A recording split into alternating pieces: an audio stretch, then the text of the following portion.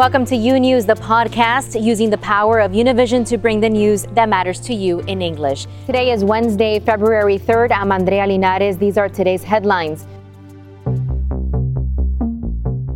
With the world's largest economy stalled because of the pandemic, does President Biden have the votes to push through a massive stimulus without full GOP support? A look at where the Senate now stands. Accused of inciting an insurrection at the U.S. Capitol building in January, the Senate trial of former President Trump looming as his defense starts to take shape.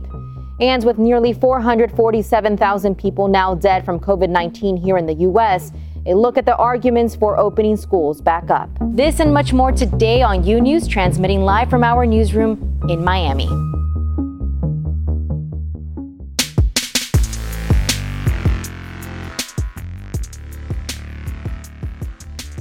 We begin in Washington, where the president continues pushing for his nearly $2 trillion relief package. The stalled American economy hanging in the balance. On Tuesday, some forward progress. Senate Democrats package without Republican support, voting to launch a process approving Biden's sweeping rescue package. Edwin Pitti has details on that strategy from Washington, D.C. Edwin, what can you tell us?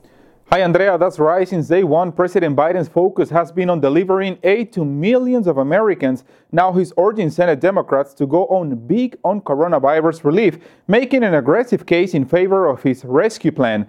Republicans on Monday offered a slimmed-down plan with $618 billion price tag, but Biden and his team rejected it, arguing it's not big enough. Today, President Biden discussed the rescue plan with House Democrats over the phone, which was followed by a private Oval Office meeting with 11 Democratic senators, among them Majority Leader Senator Chuck Schumer, Bob Menendez, member of the Foreign Relations Committee, Patrick Leahy from Appropriations, and Bernie Sanders, member of the Budget Committee.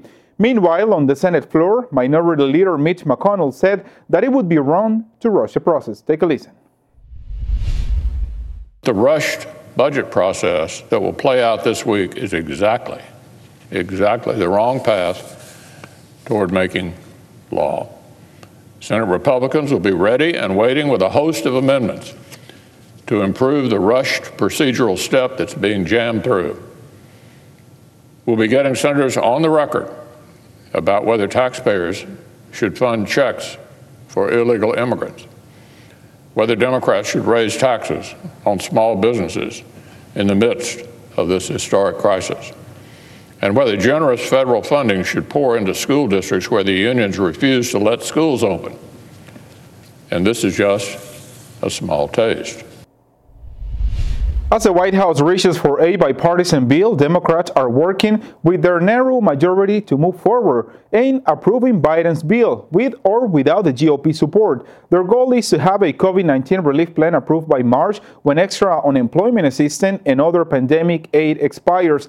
Despite the White House not having a current deal with the Republican senators, they continue to have private conversations that could result in a couple of amendments to the final text of the legislation. Andrea?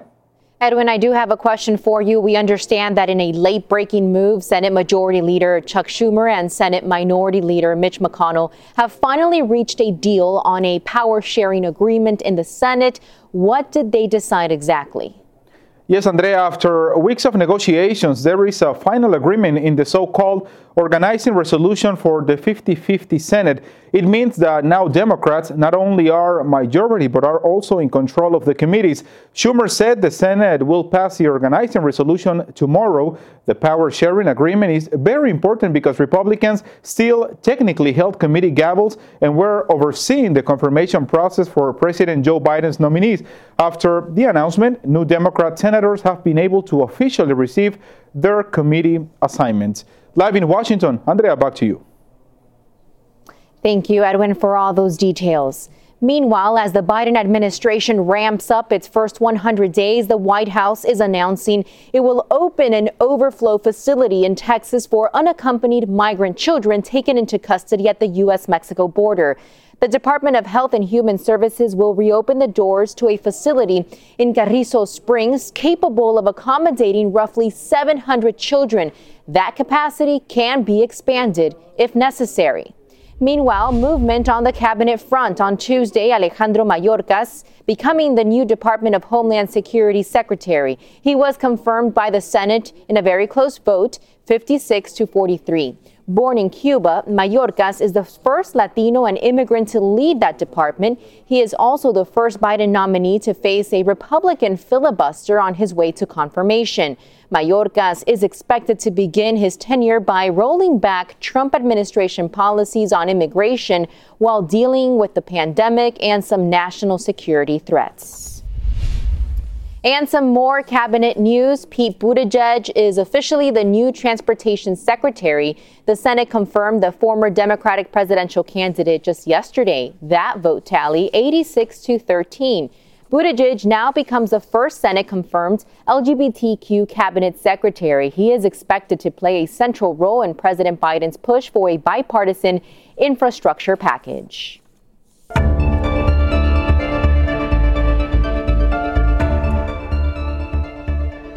Less than a week now before former President Donald Trump's second impeachment trial, and we're getting a glimpse of the legal arguments his lawyers plan to make in his defense. The legal team filed a pretrial brief yesterday arguing that President Trump did not incite the January 6th riot.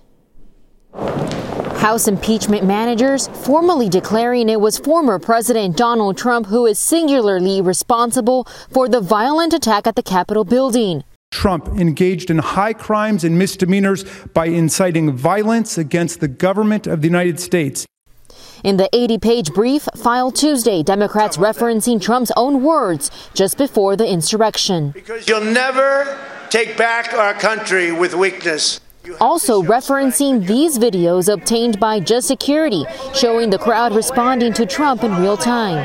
Take the Capitol right now! 2 hours later, Trump's defense team filed their pretrial briefs. In their own 14-page response, writing, "It is denied that the 45th president engaged in insurrection or rebellion against the United States," adding, "The 45th president exercised his First Amendment right under the Constitution to express his belief that the election results were suspect." This is a very, very dangerous road to take with respect to the First Amendment, putting at risk any passionate political speaker, which is really against everything we believe in this country. Some Democrats now worry this Trump trial will end like the last one. I'm very worried about going through this trial and having the punchline at the end being Trump acquitted again. And this second impeachment trial will begin next Tuesday. At least 17 GOP senators would have to join each and every Senate Democrat in order to convict Trump. That right now is looking unlikely.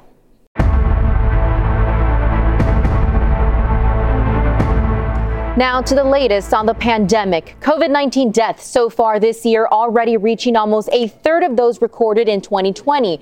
This as the urgency to speed up vaccinations grows. The UK now reporting another mutation, and experts here pleading with Americans to cancel Super Bowl celebrations. Lorraine Cáceres has the latest. 4.5 weeks into 2021, and COVID-19 has already produced more than 100,000 deaths in the U.S. And help can't come soon enough. CVS and Walgreens gearing up to start vaccinations nationwide next week. In this first phase of the program, supply will be at only about 6,500 stores nationwide before expanding. The efforts to ramp up vaccinations now more critical than ever. UK health officials reporting their variant has now mutated again. It appears to be more resistant to vaccines. But whenever you have the evolution of mutants, you always have to keep an eye on them because they can get to the point where it may elude the mechanisms that you're trying to suppress it, such as with vaccines. Dr. Fauci warning Americans now is absolutely not the time for Super Bowl parties. The mayors of Tampa and Kansas City working together to spread awareness. I encourage everyone to celebrate in small groups instead of squeezing into a crowded bar. Order takeout from your favorite local restaurant. According to Dr. Fauci, in order for life to be back to some sort of normalcy, at least 70% of the population must be inoculated, and so far we are way behind. The CDC reporting roughly 2% of the population is fully inoculated. Some 26 million people have received one dose, and only about 6 million people have gotten both. And although the average of daily deaths continues to decline, the number is still very high. The CDC is now projecting that up to 534,000 deaths could happen by February 27th. The last forecast predicted 514,000 by February 20th. Back to you, Andrea. Thank you, Lorraine, for that report. Moving on now, another coronavirus news. Former presidential candidate Andrew Yang has tested positive. The entrepreneur, who is currently running for mayor of New York City, says he received the positive result after taking a COVID rapid test on Tuesday. Yang shared in a statement that he is experiencing mild symptoms and plans to quarantine. Otherwise, he says he is feeling well and is in good spirits. And a grim new marker of just how far the pandemic has spread amongst America's children. According to the American Academy of Pediatrics, as of January 28th, more than 2.8 million children have tested positive for COVID-19. Notably, there was a 12% increase in cases among children over the last 2 weeks. The CDC says most children with COVID-19 have mild symptoms or have no symptoms at all. However, the agency says some children can get severely ill from COVID-19. They may even require hospitalization, intensive care, or a ventilator to help them breathe.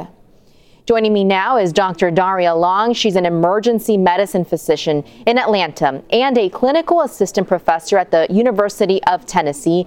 Welcome again to U News, Dr. Long. Good to see you, Andrea. So you just published a study examining 2 independent school districts in Georgia, looking at whether in-person schooling leads to more infections. Go ahead and talk to us about your study. What did you find exactly? Yeah, actually we did. And we looked at 2 school districts. One actually was in the South, one was in the Mid-Atlantic, where we tested every single student and teacher from August through the end of December. And what we learned was that this was not an easy process. We can't understate that, but we found that it was indeed possible to be back to in-person learning if you had very strict protocols, and especially if you were able to combine that with testing, as we were able to do. Now, when an infection did occur in school, what was the most common source of the contagion? So that's the hard part. Contact tracing was a big challenge here, and will be for all schools. Most of the time, often we didn't find a source. When we did, it was typically a family member or some other off-campus activity. When we did see cases come onto campus, and if it was a student or a teacher who was positive, 91% of the time, they did not transfer it to anyone else at all, which shows that our protocols were working. In that 9% that did transfer it, we could almost invariably point back to some violation in protocol to, again, really highlight how important these protocols are that schools need to be able to do, such as masking and distancing and quarantining and keeping small pods. Now, your study reached a similar conclusion to a CDC study of rural schools in Wisconsin, basically saying that children are safer in schools that follow these proper guidelines than out of school. But what about school children in urban areas? Are they safer in their schools? Yeah, so actually both of our schools were in urban areas, and we did find that. We found that the incidence of COVID in our students and our teachers was always highest after they were out on vacation, after they came back from being in the community, whether it was summer break, fall break, Thanksgiving break. And our numbers were lowest when everybody was continually in school. We kind of talked about that first couple of tests were kind of like cleaning the pool, cleaning the group of everyone. And then after that, you have much lower numbers that they stayed lower, and much lower than the community when they were continuously in school. Another early debate at the onset of this pandemic concerned the severity of the virus in children. Your study found that of the positive cases in children, none required hospitalization. That's a good thing. Can you elaborate on those findings? Yeah, and this is one of the things that's a silver lining and also makes it challenging. So when we looked at who was asymptomatic, 97% of the children who were positive in the lower school were asymptomatic at the time of testing. No signs of symptoms at all, versus around 48% asymptomatic in adults. So the younger they are, the more asymptomatic they are, which is good. It also means it can be harder to find out who is positive. Of course, as I said in the earlier segment, it doesn't de-emphasize the fact that there are some people who could get severely ill from this, which is why we're saying you can go back to school safely if you follow these protocols, if you can do the testing. It's a very big caveat, but we've shown that you can in that case. And I guess that's the problem with so many children that perhaps are asymptomatic. Then they get close to a loved one, an elderly person in their family, and they can get them infected. So getting children back to school is one of the Biden administration's biggest priorities. What needs to happen between now and then to make that happen? So one of the things we've talked about when we were running this system in August and September, many times we said we feel like our own little mini public health department. And that is why this is incumbent upon policymakers to change that, because we can't expect every school to do that. So we're coming up actually with a checklist of what schools need to do in terms of what of all the different protocols were the most cost effective. And then also a checklist for the government in terms of creating really centralized guidelines. And also the government helping to make tests accessible and affordable and helping schools know how to best employ them. We're working on that right now to make sure that's very clear, because we want to make sure the government spends its money wisely. Well, thank you so much for your time, Dr. Daria Long, for all your insights and also for all your work in the ER. Take care. More of You News after this short break. Imagine a daily newscast that speaks to you about your world in plain English. Each weekday, we partner with Hispanic America's most trusted news source to bring you the stories from home and abroad that matter to you. The Senate will turn itself into a courtroom. The private border fence is being installed. A police officer and 3 people were killed inside a Jewish supermarket in Jersey City. You News covers the news of your world and makes it easy to understand. Your world, your news. You News on Fusion. Welcome back to You News.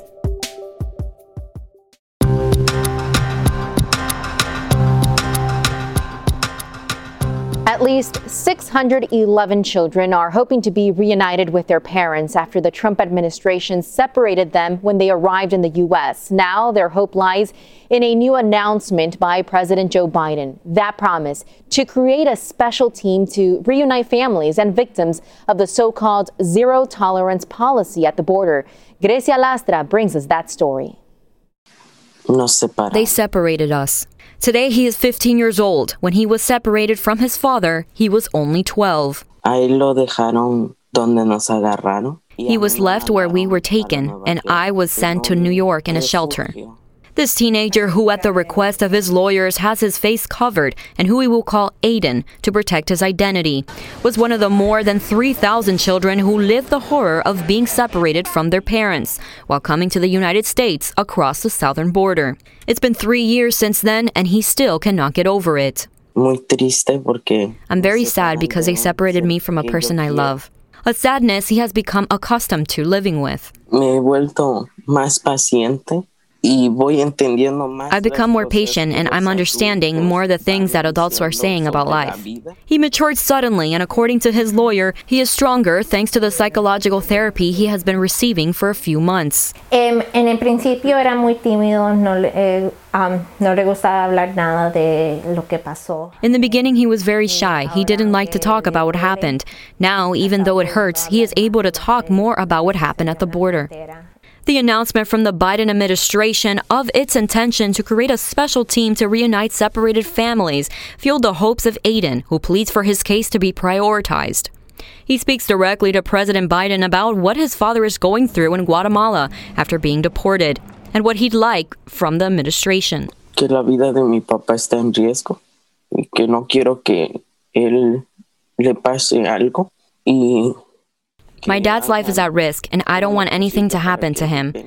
To do everything possible so that he comes quickly and doesn't leave us. The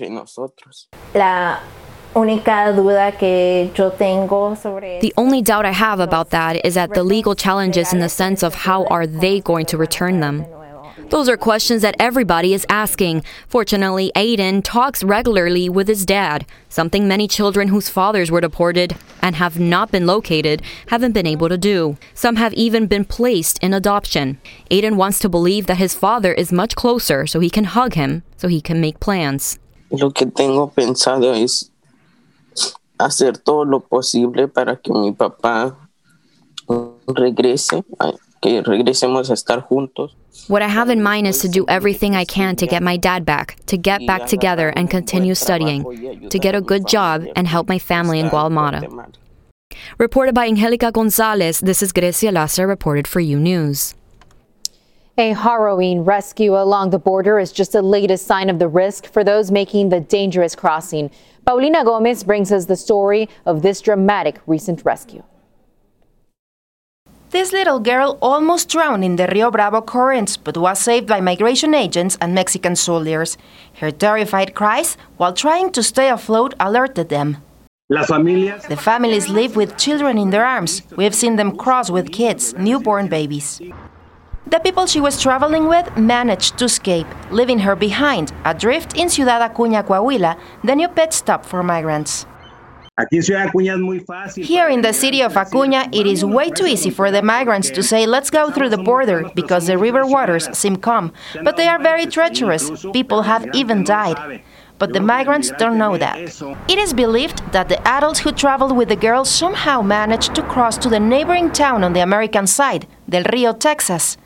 Migration authorities changed her into dry clothes and found her birth certificate in a plastic bag. It was issued in Chile in 2018. We realized that her family or the people traveling with her were taking precautions and safety measures. Pictures show her after being rescued. Another shows her in the arms of a migration agent and then taken to a shelter as international protection has been granted to her. By a new law, she must be in a shelter under the local state protection office DIF while they get in contact with relatives, but refuge must be granted or to reintegrate her with her family. According to activists for migrant children's rights, from January to October 2020, in Mexico, 9,000 minor migrants were detained. Half of them came accompanied, the rest by themselves. In order for her to spend the less time possible in shelters and amid bureaucratic procedures, authorities and Acuña Coahuila Society are trying to track the parents of this little migrant. Paulina Gomez Bulchiner in Mexico City, U News. Thanks for listening to U News, the podcast. Don't forget to follow U News on Instagram, Twitter, and Facebook. And if you haven't yet, go to Apple Podcasts and subscribe, rate, and review. And join us tomorrow for a new episode. Until then.